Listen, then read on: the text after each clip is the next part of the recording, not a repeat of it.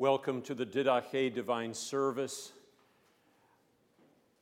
Tonight we focus on confession, but we will begin with the invocation and prayer along with the hymn on the catechism and review a little bit of where we have been over the course of this year, going through the basics of the Christian faith, 10 Commandments, Creed, and Lord's Prayer, and allowing that to lead us into the discussion about confession of sins and our need for pastoral care. By studying David and his fall into sin, grievous sin, and how Nathan ministered to him as a pastor to call him to repentance and forgiveness.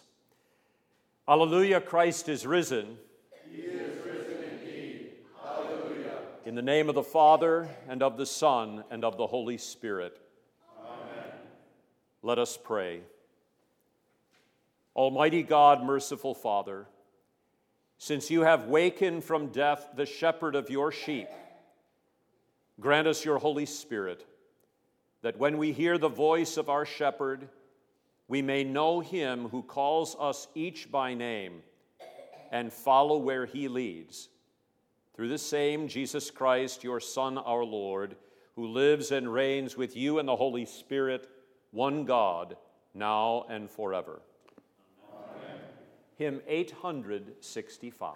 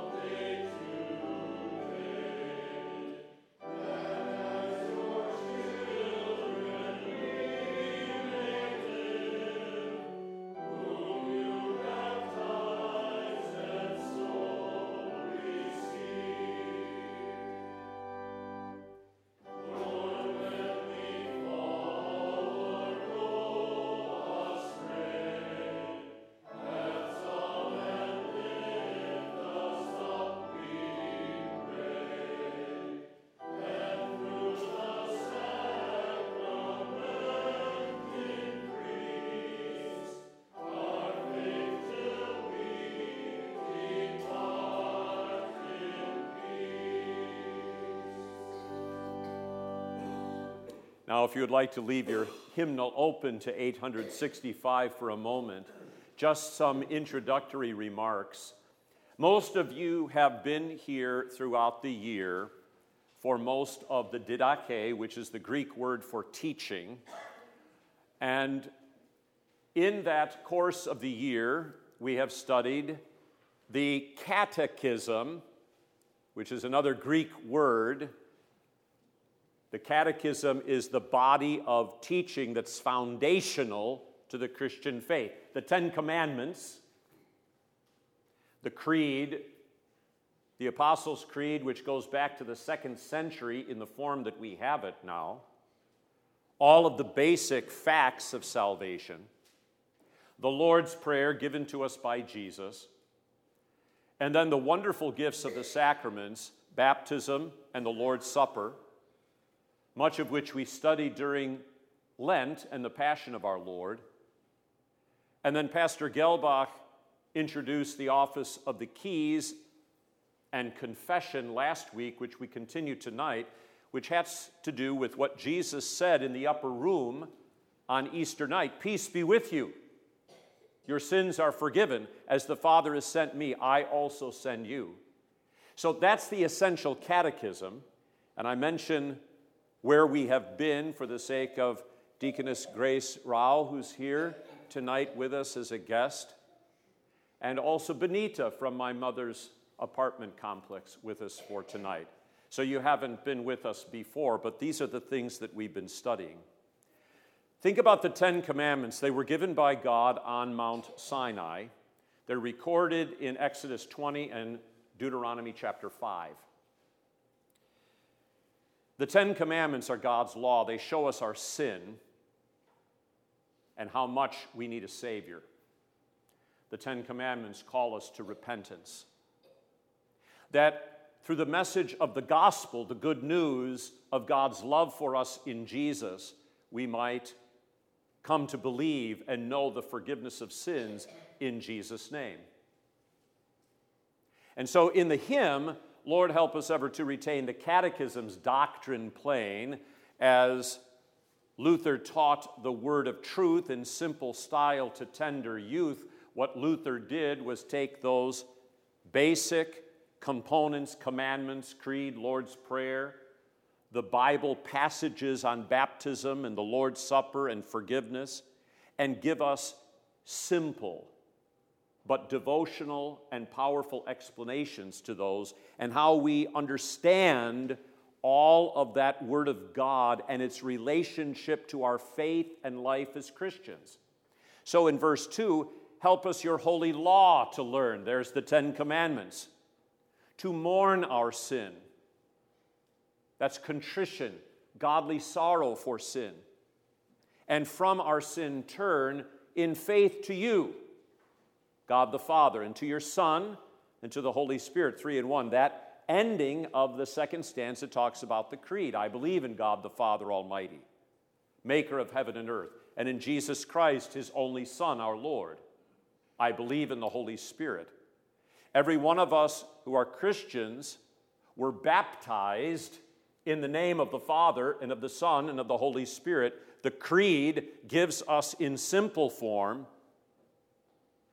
the name of the triune God and what God the Father, God the Son, and God the Holy Spirit has done for us. The Lord's Prayer, then, given to us by Jesus in Matthew 6 and Luke 11, describe the holy life, the voice of faith. You see, when we're brought to repentance and faith in Jesus, then, like little children, baptized in the name of Jesus, we cry out to him for all of our needs, for forgiveness, life, salvation, guidance, help, protection, defense, and so forth. And that's the holy life. Our lives are made holy not by what we have done, by what Jesus has done, what we receive from him, and then in prayer, we call upon the Lord, claiming all of his promises to us. So, verse 3 says, hear us, dear Father, when we pray, for needed help from day to day, that as your children we may live whom you baptized and so received. Commandments, creed, Lord's Prayer. And then baptism, absolution, and the Lord's Supper are what create, strengthen, nurture, fortify us in the Christian faith and life. So we need God's word from outside of ourselves. So tonight, when we talk about absolution, which is a fancy word for forgiveness, when we talk about absolution, we're talking about preaching. The fundamental purpose of preaching is to proclaim Jesus Christ and him crucified for you. You are a sinner. You cannot save yourself, but Christ has died for you. He has taken his sin upon himself on the altar of the cross. He has made atonement, which is a fancy word for payment for your sin. And from God's love, which the Bible calls grace, he forgives your sin for Jesus' sake. And we are saved or justified or declared righteous by faith in Jesus. Faith is not a good work. It's a miracle of the Holy Spirit in our hearts by God's word. And faith is the hand of reception. It receives what Jesus does. Like a child receives the love and protection of mama or of daddy. Faith is the trust of the heart that receives what Christ has done and clings to us. So baptism begins us on that journey.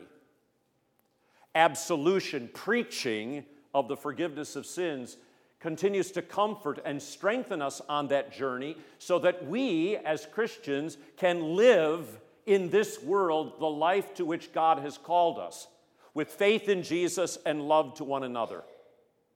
Without partiality, without discrimination,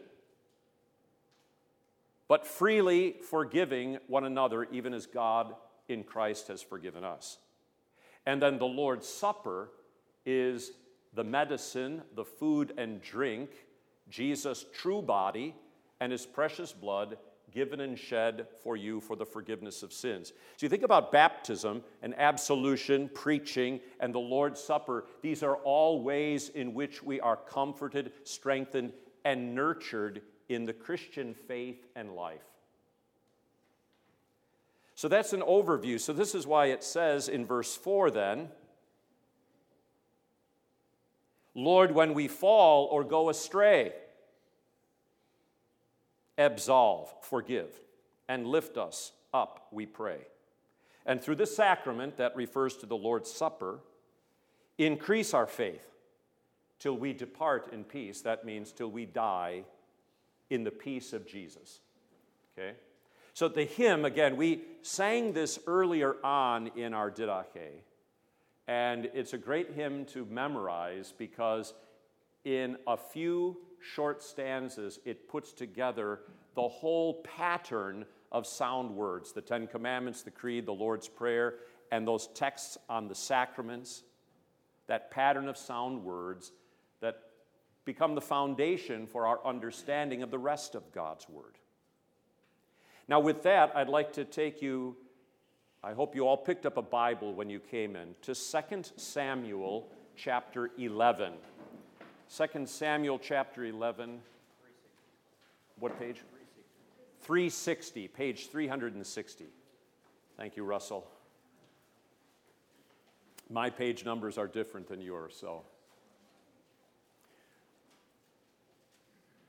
This is a great story for this review that we just went through about the Ten Commandments and how the Creed proclaims the gospel of God's love for us.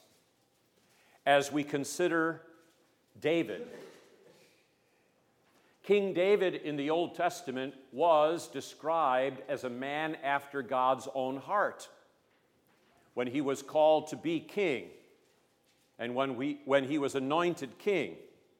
He replaced Saul, the first king who had abandoned the faith. David is from the tribe of Judah, and God promises in the Old Testament that he will raise up the son of David to sit upon his throne, which is ultimately Jesus, son of David, King of kings and Lord of lords.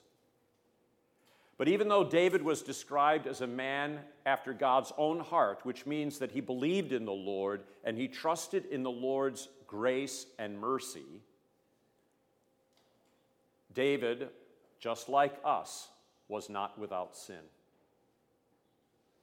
And in 2 Samuel chapter 11, we are going to see how David not only fell into sin, but we are going to see the nature of sin. There are some Christian groups who would say that if you are truly a Christian, a believer, you will not sin. That's not true. It's impossible. But that doesn't mean that we are to live in our sin. So when we talk about the commandments preach repentance, they show us our sin to turn us away from them again and again and again. Every day, every week, every month, every year of our life, we're called away from our sin to faith in Christ and to be renewed by his forgiveness. And that's really what preaching is for. To show us our sin so that we might be renewed by Christ's forgiveness. So let's talk about David, and then I have questions for you on this first page. All of these bullets are questions.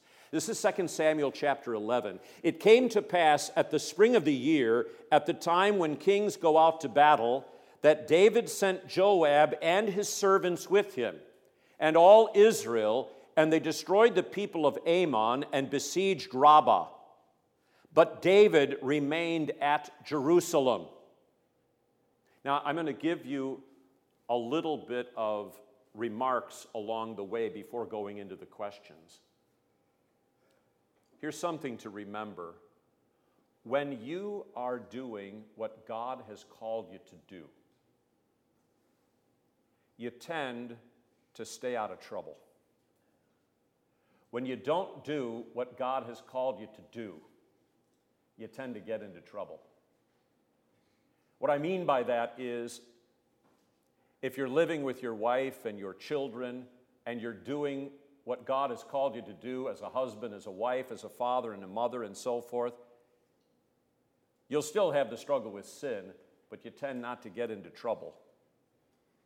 Compared to if you weren't paying attention to your vocation and you went down to the local tavern every other night, you tend to get into trouble. David was king, but he's not out with his troops in battle. He's back in Jerusalem. Let Joab and the soldiers there deal with the battle. So, had David been doing his job, even from the beginning, he would not have been in this particular position that he finds himself in. So staying in the vocation, the calling, the station in life which God has given you is also a protection against going astray. Verse 2. Then it happened one evening that David arose from his bed and walked on the roof of the king's house, and from the roof he saw a woman bathing, and the woman was very beautiful to behold. So David sent and inquired about the woman, and someone said, "Is this not Bathsheba, the daughter of Eliam, the wife of Uriah the Hittite?" Then David sent messengers and took her, and she came to him, and he lay with her, for she was cleansed from her impurity. And she returned to her house. And the woman conceived. So she sent and told David and said, "I am with child." Now we're going to pause in the reading here for a moment. David goes out in the evening to his roof in the Mediterranean, a common thing. King's house up high in Jerusalem, looking out over others. He sees a woman bathing. When you take a bath, you're generally naked. She's beautiful to behold. He inquires about her. He finds out that she is another man's wife. But then he sends troops and sends for her. And he sleeps with her. And she becomes pregnant. Where did the sin begin? The sin of adultery? Daniel? When he saw her? So where did it begin? In him. In him. In his heart. Yeah. What do we call that? it happened in the heart. What was happening there when he saw her? Coveting. You shall not covet your neighbor's wife. Lust, covetousness. Before he had done anything, before he had committed the outward act of adultery, it began with the sin of covetousness in the heart. Now, I want to ask you this. In the face of covetousness, you don't have to raise your hand, but how many of you have desired things which God has not given you? Perhaps possessions, positions, another person's spouse, or something else that God has not given you. Now, I don't want you to raise your hand because everybody's hand should go up. We all lust, covet, desire. As Christians, in the face of this, what are we to do in the face of lust or covetous desires? Pray. Confessing them as sin, which they are, and praying for God's help. And the Word of God, meditation upon the Scriptures, is an aid against falling into transgression. Instead of praying for God's help, David asks his servants to go fetch Bathsheba so that he can commit adultery with her. So as we go through the rest of the story now, I want you to think about the 10 Commandments. You shall have no other gods. You shall not misuse the name of the Lord your God. Remember the Sabbath day by keeping it holy, which means pay attention to God's word. Honor your father and your mother, which means if you're a king, pay attention to your office and use the authority God has given you rightly. Honor your father and your mother doesn't just apply to children or to citizens. It also applies to parents and to rulers to do and use the authority God gave them rightly. Does David do that? Well, you already know he doesn't. But I want you to pay attention. You shall not murder. You shall not commit adultery. You shall not steal to take another man's possessions. You shall not give false testimony, bear false witness, lie, or deceive. And you shall not covet. You're going to see, Tom, he broke them all. That's right. So we continue on here. Bathsheba, Uriah's wife, sent a message to David. She is with child. She's pregnant. Verse 6. Then David sent to Joab, saying, send me Uriah the Hittite. And Joab sent Uriah to David. Now, Uriah is Bathsheba's husband. He has been serving in battle. Remember what I told you about doing what God has given you to do? You know, being faithful to your vocation. When Uriah had come to him, David asked how Joab was doing and how the people were doing and how the war prospered. So, Tom, do you think David is really interested in those things? He's not so interested in those things as creating the appearance of being interested because he is engaging in a conspiracy, a scheme, Wesley, right? A plot to obtain something or to cover something up. Verse 8. And David said to Uriah, go down to your house and wash your feet. So Uriah departed from the king's house, and a gift of food from the king followed him. Wouldn't that be nice? Here's a basket of food, some wine, some cheese. Go to your house, wash yourself. He could spend some time with Bathsheba. After all, he's been away from her for who knows how long in the battlefront. But Uriah slept at the door of the king's house with all the servants of his lord, and did not go down to his house. So when they told David, saying Uriah did not go down to his house, a key indicator that David's servants were in on the conspiracy, David said to Uriah, did you not come from a journey? Why did you not go down to your house? And Uriah said to David, the ark and Israel and Judah are dwelling in tents, and my lord Joab and the servants of my lord are encamped in the open fields. Shall I then go to my house to eat and drink and to lie with my wife as you live? and as your soul lives, I will not do this thing. Uriah's words are in themselves a subtle yet powerful indictment of David. Who is more honorable? The king who stayed home committing adultery with another man's wife while the generals and the troops are in battle, or Uriah, who is a mercenary because he's a Hittite, he's not even Israelite, is serving on the battlefield? Who is more honorable? Well, obviously, Uriah is. Verse 12. Then David said to Uriah, "Wait here today also, and tomorrow I will let you depart." So Uriah remained in Jerusalem that day and the next.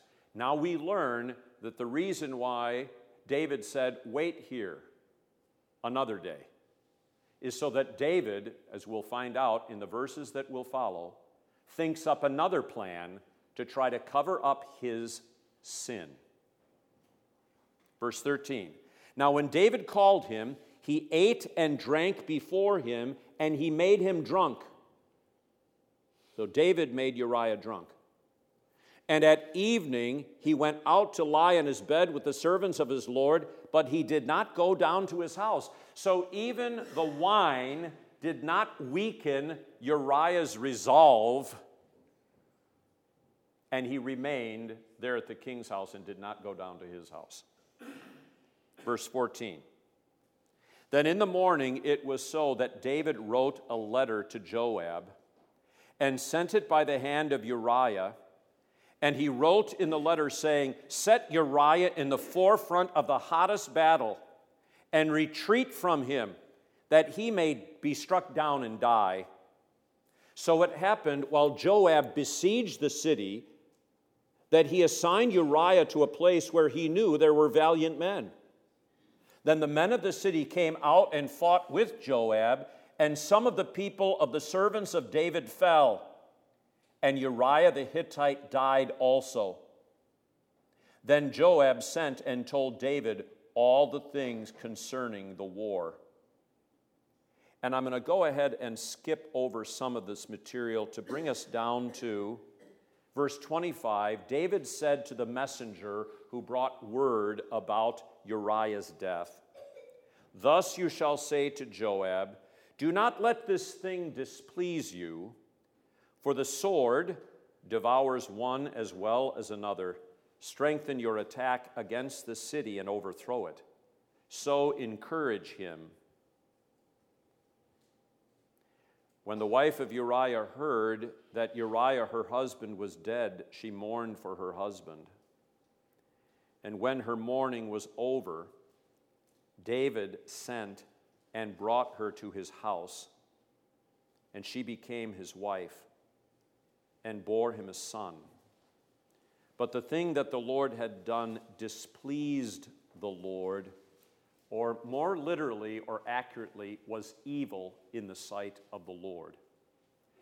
Now, what Tom mentioned a moment ago, he broke all of the commandments. I want you to think about this. You shall have no other gods. We should fear, love, and trust in God above all things. That's what the first commandment is about. Who did David, in this account, fear and love and trust in or worship most? Elias? Not God. Who was it? Himself, his own flesh, his own desires. You could say also another man's beautiful wife. He'd made an idol out of her. But any idol that we make is ultimately an idol to the self. Did you know that?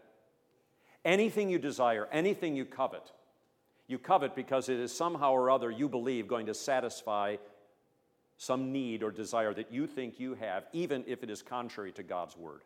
I gotta have this. I can't live without it. You know what a God is when you say, this is the thing I've got to have. Second commandment, you shall not misuse the name of the Lord your God, or the old language, thou shalt not take the name of the Lord thy God in vain.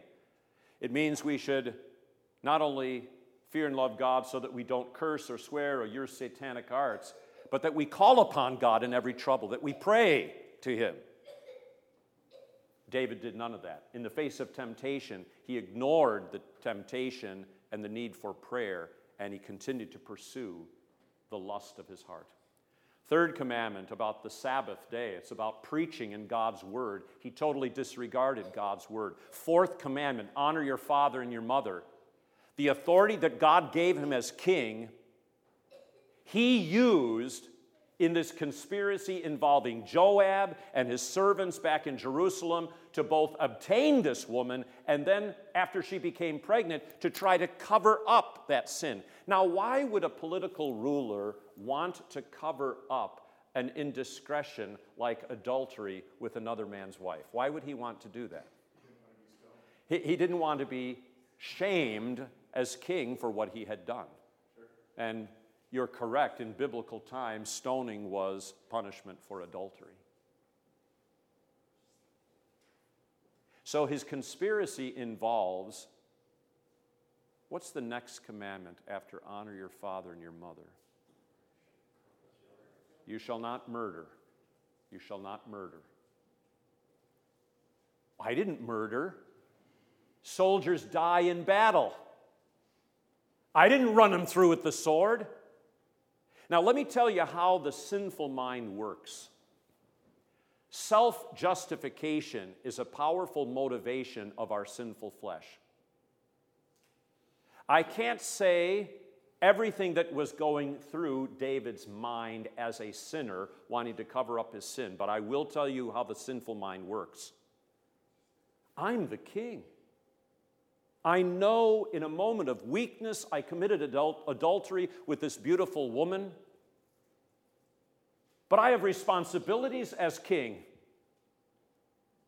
Therefore, for the sake of the kingdom, I must cover up what I did so that my reign can continue and not bring disgrace upon this office. In fact, I'm going to commend it to God. We're in battle. Uriah's a soldier. We'll put him on the front lines. If God wants to spare his life, God can spare his life. But if God takes his life in battle, what did he say to Joab? Do not let the thing displease you. The sword devours one as well as another. Now, can I say to you exactly that's what David was thinking? No. But I can tell you emphatically, that's how the sinful mind works. Rationalization, self-justification. And so David commits murder. He might just as well have run Uriah through with the sword. We already know, sixth commandment, he committed adultery. Seventh commandment, you shall not steal. Now, this it's helpful if you know a little bit about the laws in biblical Israel at the time, but David brings Bathsheba into his home. Bathsheba's husband is a Hittite, which means she is left without a head as a lonely war widow. So the king steps in, and he seems so noble and righteous, bringing the war widow into his home, and by so doing, any inheritance, so to speak, or property or possessions that would have belonged to Uriah the Hittite becomes his. You shall not steal. So he not only stole another man's wife, but he stole the other man's life, and he stole the other man's property and possessions and inheritance and so forth. And he did it all, eighth commandment, by false testimony, false witness, in the lies, in the conspiracy. The ninth and the 10th commandment, you shall not covet your neighbor's house. You shall not covet your neighbor's wife. We should fear and love God so that we do not scheme to get our neighbor's inheritance or house. Oh, what a tangled web he wove. We should fear and love God so that we do not entice or force away our neighbor's wife. So, Tom, you're exactly right. there is not a commandment in the Ten Commandments that he did not transgress. In fact, the Apostle James says, whoever shall keep the whole law and yet offend in one point, he is guilty of all. Now, at the end of chapter 11, it says the thing that he did displeased or was evil in the sight of the Lord. David's spiritual condition is in severe jeopardy at this moment. For to continue in the way of sin without repentance leads to spiritual destruction and ultimately condemnation. Let me ask you this. Do you think that God hates David at this moment? No. The thing that he did displease the Lord, was evil in the sight of the Lord, but he doesn't hate him. Let me ask you this question. Is David in this position after it looks like he's accomplished what he wanted? He's covered up his sin. It's not come out into the light of day. Uriah is dead. Bathsheba, this beautiful woman, is now his wife. Neat and tidy. Do you think in that position he can save himself, rescue himself? Or does he need help? He needs help. He needs help from outside of himself. So when we talk about in the Catechism confession and the office of the keys, the office of the ministry of God's Word, which is what the office of the keys is about. You know, the keys, Jesus said, I give you the keys of the kingdom. You know, whatever you bind on earth will be bound in heaven. Whatever you loose on earth will be loosed in heaven. I give you the keys of the kingdom. Jesus' forgiveness is the key that unlocks the kingdom of heaven to sinners. That's why it's called the office of the keys. But the office of the keys is about the ministry. It is about our need for pastors. St. Paul said, whoever calls on the name of the Lord Jesus will be saved. But then he asks a series of questions. How shall they call on him in whom they have not believed? So I'll put that question to you. This is Paul's question, Romans chapter 10. Whoever calls in the name of the Lord Jesus will be saved. How shall they call on him in whom they have not believed? What's the answer to that? They can't. No one's going to call on the name of the Lord Jesus for help and salvation if they don't believe in him. So how shall they call on him in whom they have not believed? They can't. How shall they believe in him, Paul asks, whom they have not heard? Answer? They can't. If you don't hear about Jesus, you're not going to be able to come to faith in Jesus to call upon Jesus. See, how shall they believe in him whom they have not heard? They can't. And then Paul asks, how shall they believe without a preacher? And the answer is, they can't.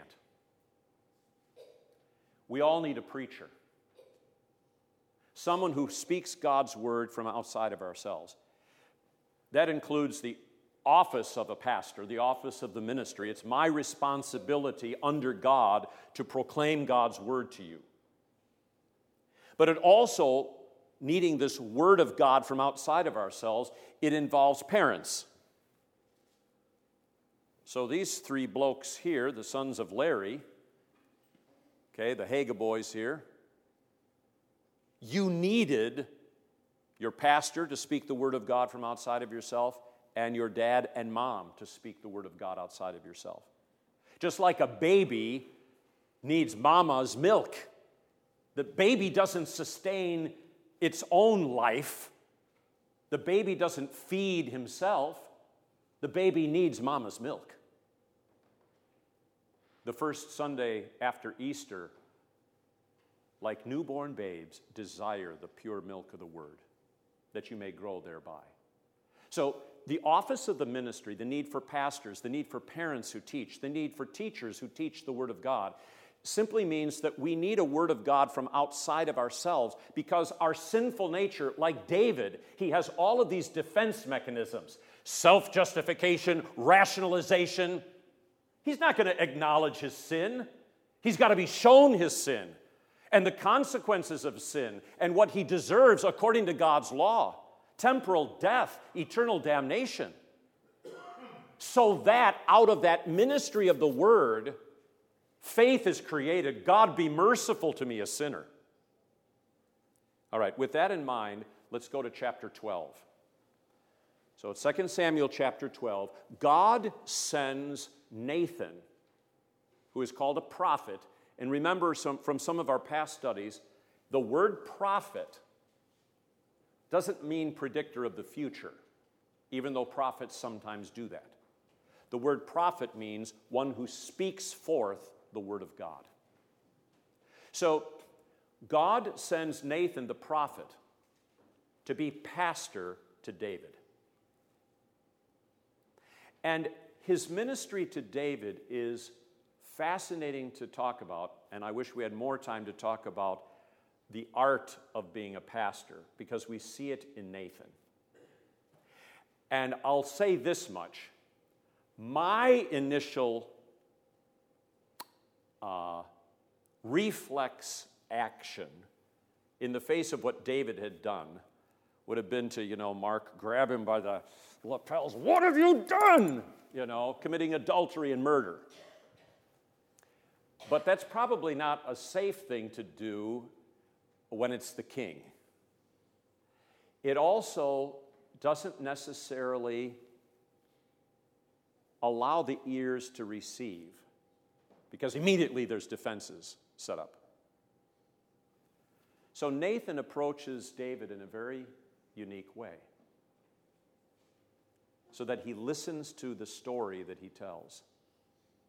A story that's really about David and about Uriah and Bathsheba and about the sin that David had committed. So the Lord sent Nathan to David, and he came to him and said to him, there were two men in one city, one rich and the other poor.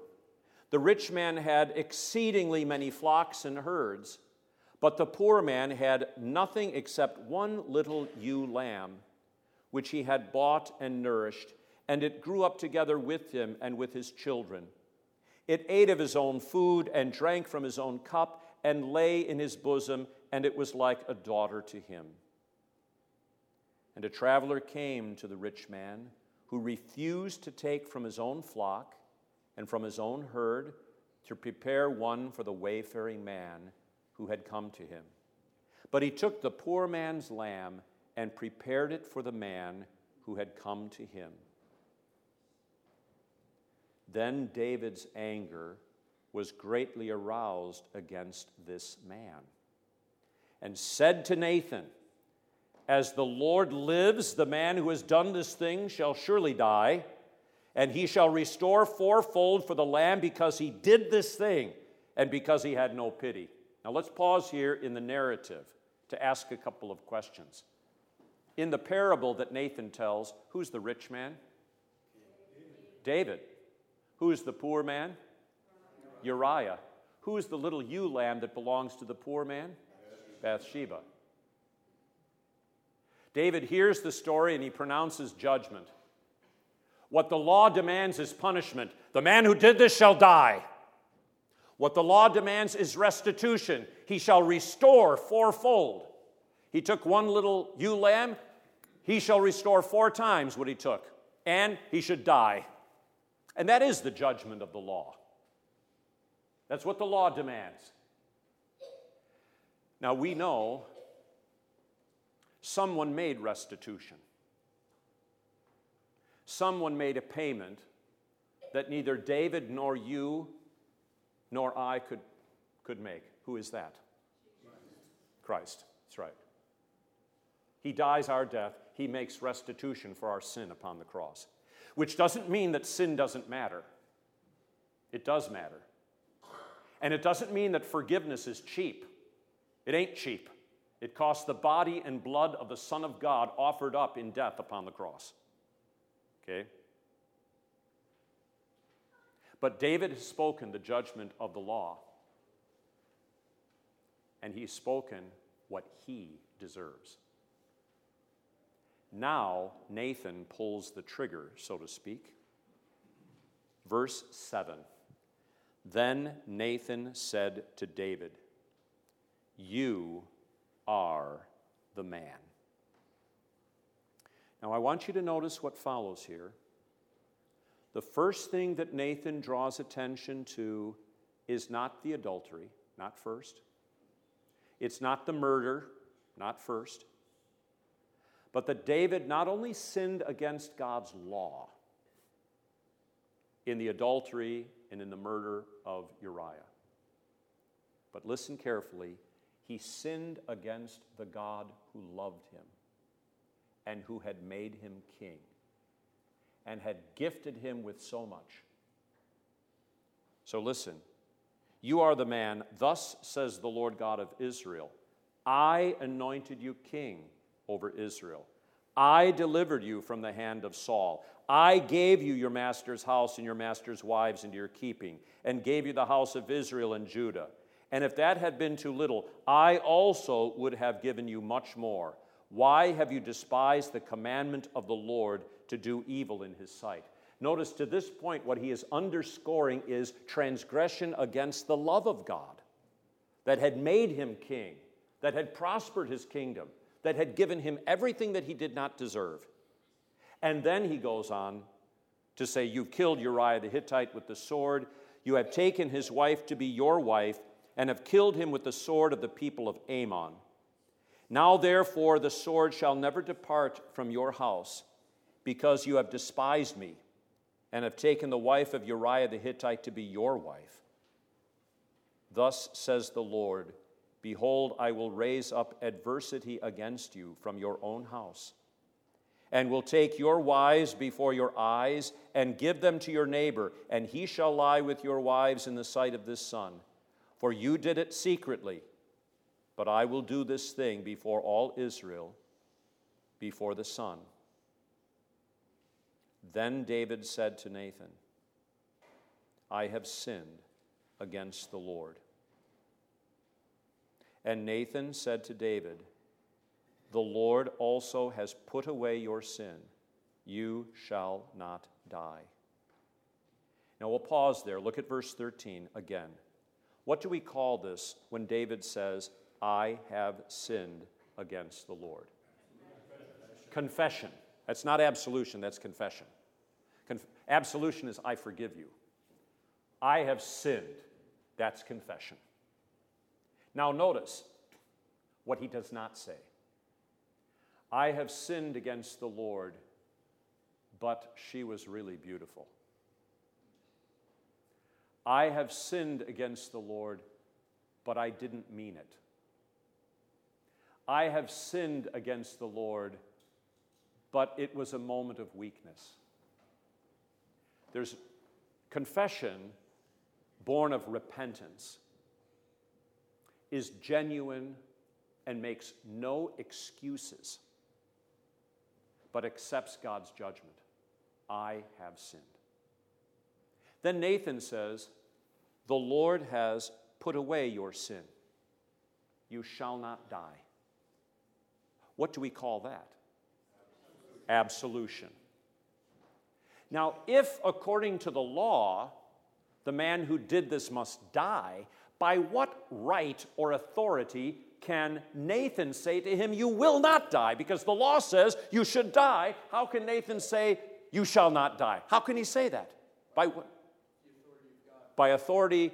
Be more specific, Tommy. By the authority of Jesus what? By the authority of Jesus' sacrifice, by the authority of Jesus' death. In other words, Nathan can say to David, "Your sins are forgiven, you will not die, because Jesus died for you." And I know that Jesus' death doesn't happen for quite a few centuries from this, but his death is so powerful that it reaches backward and forward in time. There is no salvation apart from the salvation that Jesus won for us sinners in his death upon the cross. So it is by the authority of that death that Nathan can absolve David. Now, notice, though, what surrounded this. Is there going to be adversity in David's house? Yes, lots of it. Even verse 14 and 15. However, because by this you have given great occasion to the enemies of the Lord to blaspheme, the child also who is born to you shall surely die.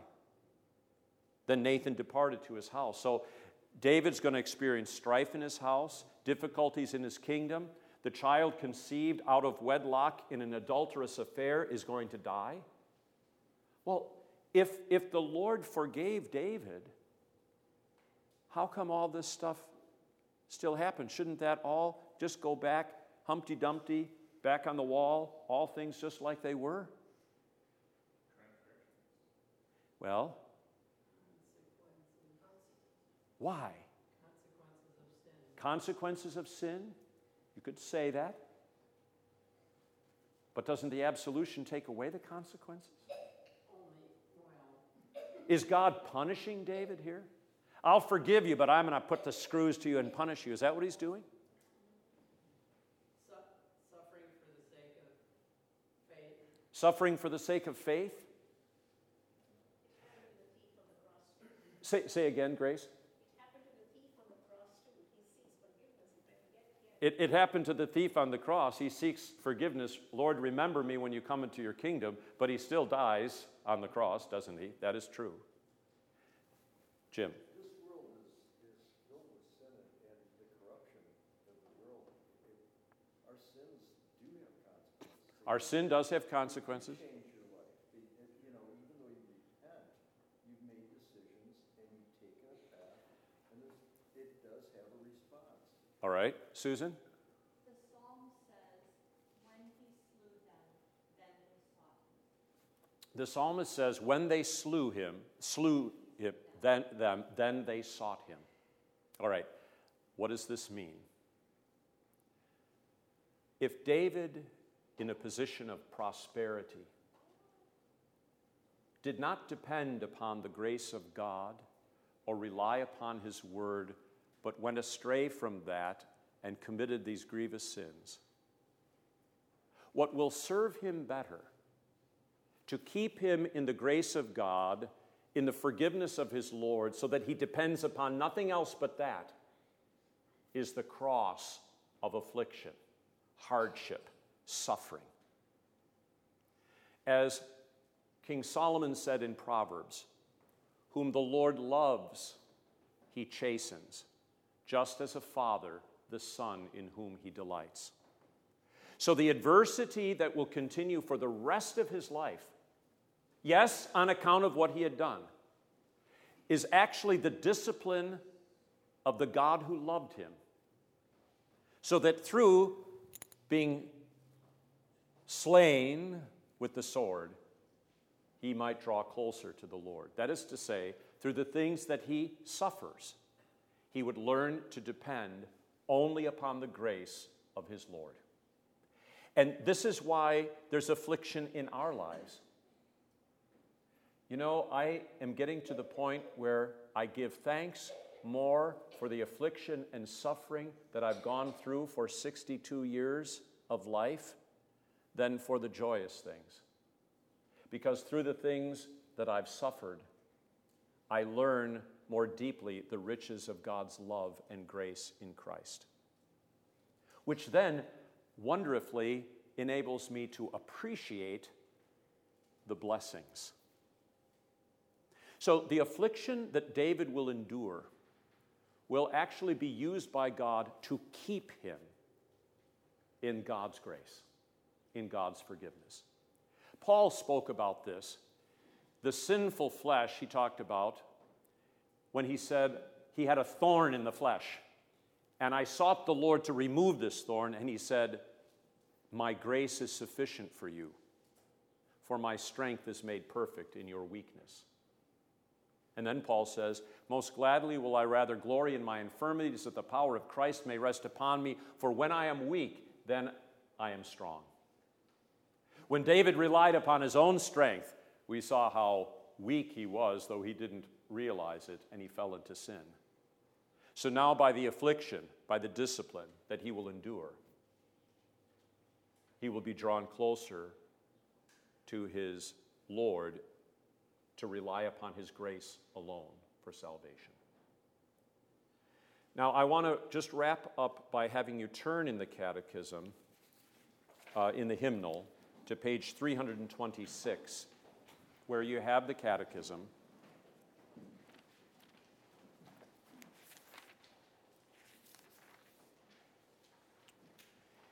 And on the top of 326, the left-hand column, you've got three questions. What is confession? What sin should we confess? And which are these?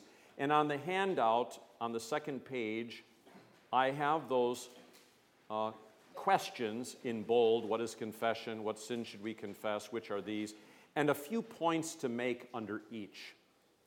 So for the sake of time, we'll just read through the confession, the questions, and then I'll make a few comments here for you to draw this to a close. First, you can respond. What is confession? Confession has two parts. First, that we confess our sins, and second, that we receive absolution. That is, forgiveness from the pastor as from God himself, not doubting, but firmly believing that by it our sins are forgiven before God in heaven. So we saw it in the narrative, didn't we? David confessed, but he would not have confessed had Nathan not been sent to him with God's word to call him to repentance and to bring about that confession. First, that we confess our sins. Second, that we receive absolution. Nathan said, "The Lord has put away your sin, you will not die." Whose word is Nathan speaking? God's word. It's not Nathan's word, it's God's word. Okay? And God himself is speaking through his pastor to David. That's what the office of the ministry is about. We are called to speak Christ's word. So I have a bullet here. The purpose of confession is to receive Christ's absolution for the strengthening of our faith in Christ. Think of the absolution as the opening or ongoing "I love you" from the Lord Jesus. Faith lives from his love and forgiveness. And that's what David, in his affliction, would learn to depend upon. Okay, next question. What sins should we confess? Before God, we should plead guilty of all sins, even those we are not aware of, as we do in the Lord's Prayer. But before the pastor, we should confess only those sins which we know and feel in our hearts. Now, 2 points about this. Before God, we plead guilty of all sins. Like in the Lord's Prayer, forgive us our trespasses. That is a confession of sins. In our prayers, Lord, forgive me for my short-temperedness with my children, for losing my patience. And we have the promise of the Lord's forgiveness. The second half, but before the pastor, we should confess only those sins which we know and feel in our hearts. There are times where we are burdened by sin for which the general preaching of the gospel or the Lord's Supper is not comforting our consciences.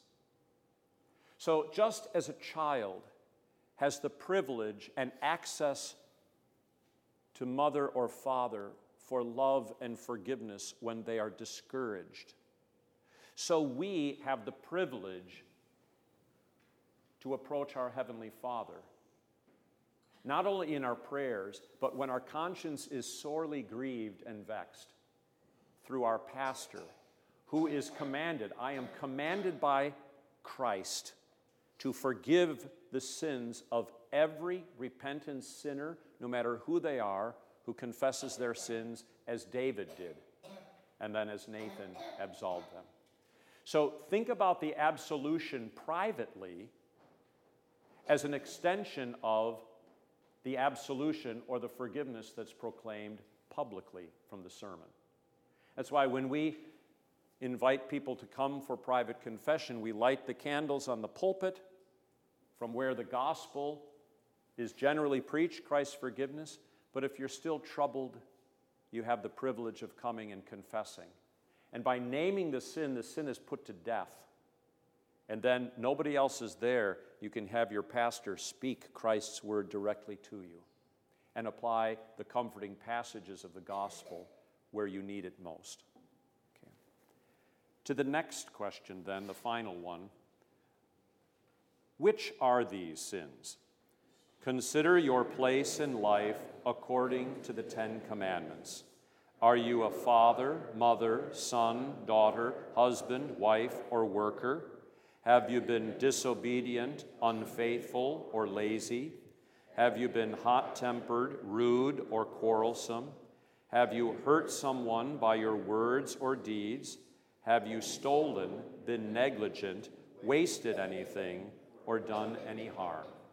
Now there is a danger, or a caution, perhaps I should say, about the example in the story today. And that is this. David not only committed adultery in his heart, he actually committed the physical act, right? He not only committed murder in the sense of being angry with someone or bitter against someone, he actually physically arranged for the death of Uriah. When it comes to the gift of private confession and absolution, unfortunately, some Christians think it's only for the, quote, big sins. Like even the world would consider, well, maybe they don't consider adultery a big sin anymore. They used to. But murder, now there's a big sin. You better go to confession. But what the Catechism here says, consider your place in life according to the 10 Commandments. Are you a father, mother, son, daughter, husband, wife, or worker? Have you been hot-tempered? Rude? Any of you? Quarrelsome? Any of you? Have you hurt someone? Any of you by your words or deeds? Have you stolen anything? Been negligent, which is a form of stealing? Wasted anything or done anything wrong? Notice how ordinary those things are. I am grateful that, in any given week, there's maybe 2, 3, half a dozen folks in the congregation who take advantage of confession and absolution for the sake of the comfort of Christ's forgiveness and how that strengthens faith and delivers the guilty conscience and sets our hearts at rest. And that's the purpose of it. So that's how we're going to conclude today, and we'll talk more about the ministry next week. It was a long reading tonight, 2 Samuel 11 and 12. But I want you simply to remember this. We all need pastors to speak God's word from outside of ourselves, to call us to repentance and faith so that we can hear and receive Christ's absolution, his forgiveness, and have our faith and troubled hearts and consciences revived. Because the fruit of Jesus' forgiveness that we receive in our broken hearts includes the miracle of being able to live in this world of tears, to be able to live under the cross of affliction. And we learn from Jesus' forgiveness to us how to live in his forgiveness to one another. So we prepare for the sacrament by the singing of the hymn 614, stanzas 5 through 8.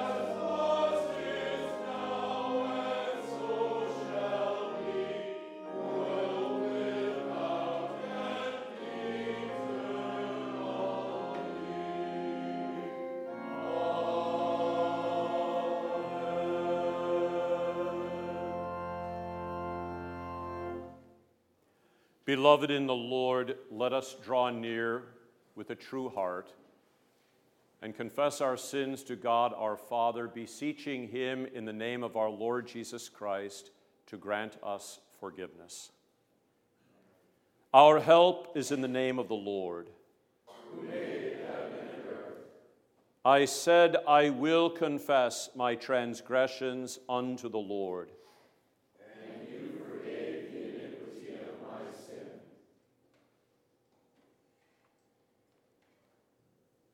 O Almighty God, merciful Father, I, a poor miserable sinner, confess unto you all my sins and iniquities, with which I have ever offended you, and justly deserve your temporal and eternal punishment. But I am heartily sorry for them, and sincerely repent of them. And I pray you of your boundless mercy, and for the sake of the holy, innocent, bitter sufferings and death of your beloved Son, Jesus Christ, to be gracious and merciful to me, a poor sinful being. Upon this, your confession, I, by virtue of my office as a called and ordained servant of the Word, announce the grace of God unto all of you, and in the stead and by the command of my Lord Jesus Christ, I forgive you all your sins, in the name of the Father, and of the Son, and of the Holy Spirit. Amen. Let us pray. O Father of mercies, and God of all comfort, our only help in time of need, look with favor upon those in our congregation and extended family, suffering great afflictions of the body.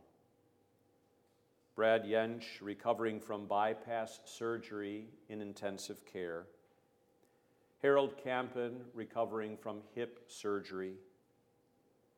Richard, who suffered a brain injury after a fall.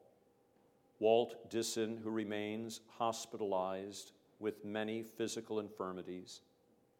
Dawn Fredrich in her recovery from surgery.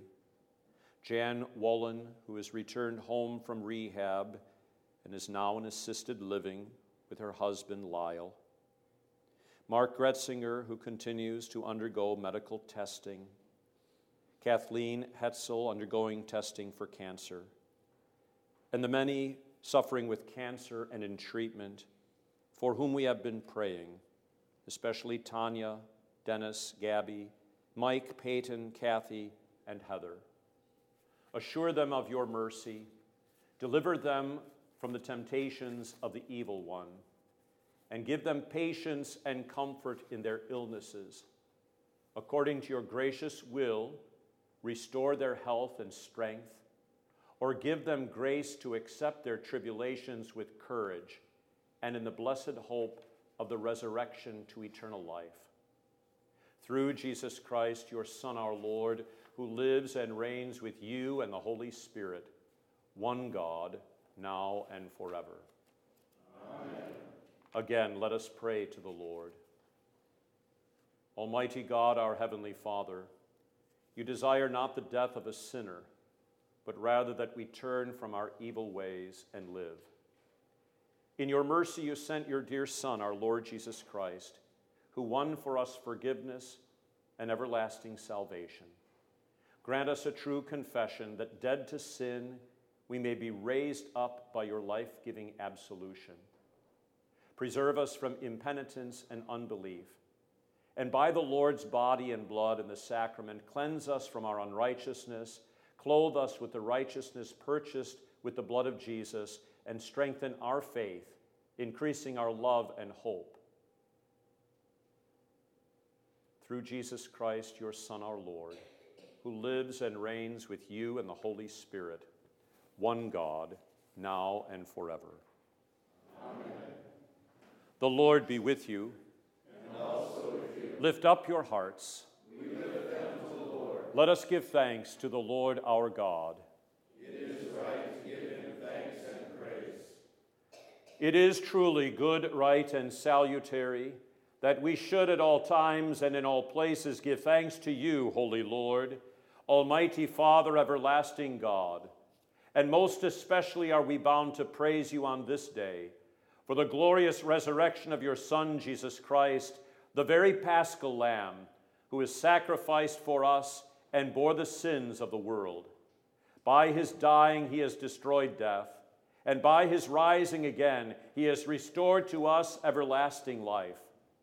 Therefore, with Mary Magdalene, Peter, and John, and with all the witnesses of the resurrection, with angels and archangels, and with all the company of heaven, we laud and magnify your glorious name, evermore praising you and saying, Holy, holy, holy, Lord God of Sabaoth. Heaven and earth are full of thy glory. Hosanna, Hosanna, Hosanna in the highest. Blessed is he that cometh in the name of the Lord. Hosanna, Hosanna, Hosanna in the highest. Blessed are you, O Lord our God, King of all creation. For you have had mercy on us and given your only begotten Son, that whoever believes in him should not perish, but have eternal life. In your righteous judgment you condemned the sin of Adam and Eve, who ate the forbidden fruit, and you justly barred them and all their children from the tree of life. Yet in your great mercy, you promised salvation by a second Adam, your Son, Jesus Christ our Lord, and made his cross a life-giving tree for all who trust in him. We give you thanks for the redemption you have prepared for us through Jesus Christ. Grant us your Holy Spirit that we may faithfully eat and drink of the fruits of his cross and receive the blessings of forgiveness, life, and salvation that come to us in his body and blood. Hear us as we pray in his name and as he has taught us. Our Father, who art in heaven, hallowed be thy name. Thy kingdom come, thy will be done on earth as it is in heaven. Give us this day our daily bread, and forgive us our trespasses, as we forgive those who trespass against us. And lead us not into temptation, but deliver us from evil. For thine is the kingdom, and the power, and the glory, forever and ever. Amen. Our Lord Jesus Christ, on the night when he was betrayed, took bread. And when he had given thanks, he broke it and gave it to the disciples and said, Take, eat. This is my body, which is given for you. This do in remembrance of me. In the same way also he took the cup after supper, and when he had given thanks, he gave it to them, saying, Drink of it, all of you. This cup is the New Testament in my blood, which is shed for you for the forgiveness of sins. This do as often as you drink it in remembrance of me.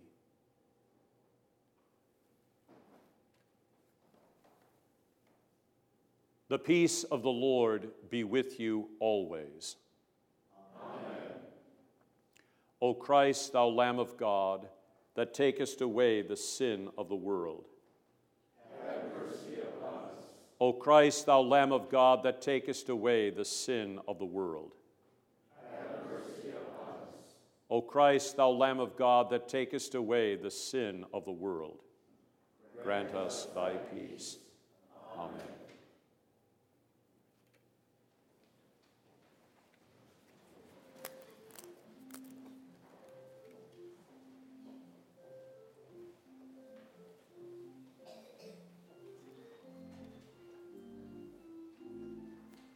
Body of Christ given for you,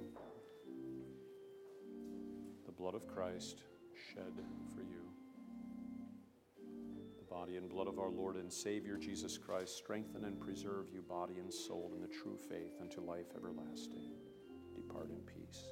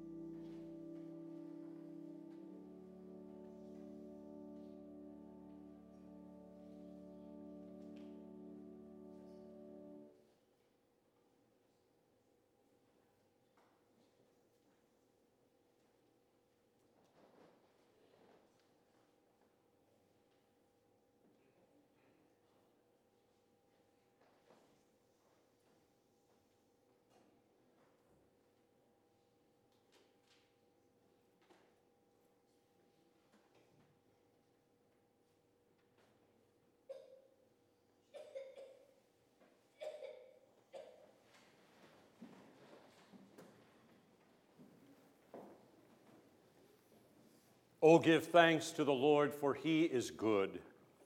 And his mercy endures forever. Blessed Savior, Jesus Christ, you have given yourself to us in this holy sacrament. Keep us in your faith and favor that we may live in you even as you live in us. May your body and blood preserve us in the true faith to life everlasting. For you live and reign with the Father and the Holy Spirit, one God, now and forever. Amen. Let us bless the Lord. Thanks be to God. Alleluia, Christ is risen. He is risen indeed. Hallelujah. The Lord bless you and keep you. The Lord make his face shine upon you and be gracious unto you. The Lord lift up his countenance upon you and give you peace.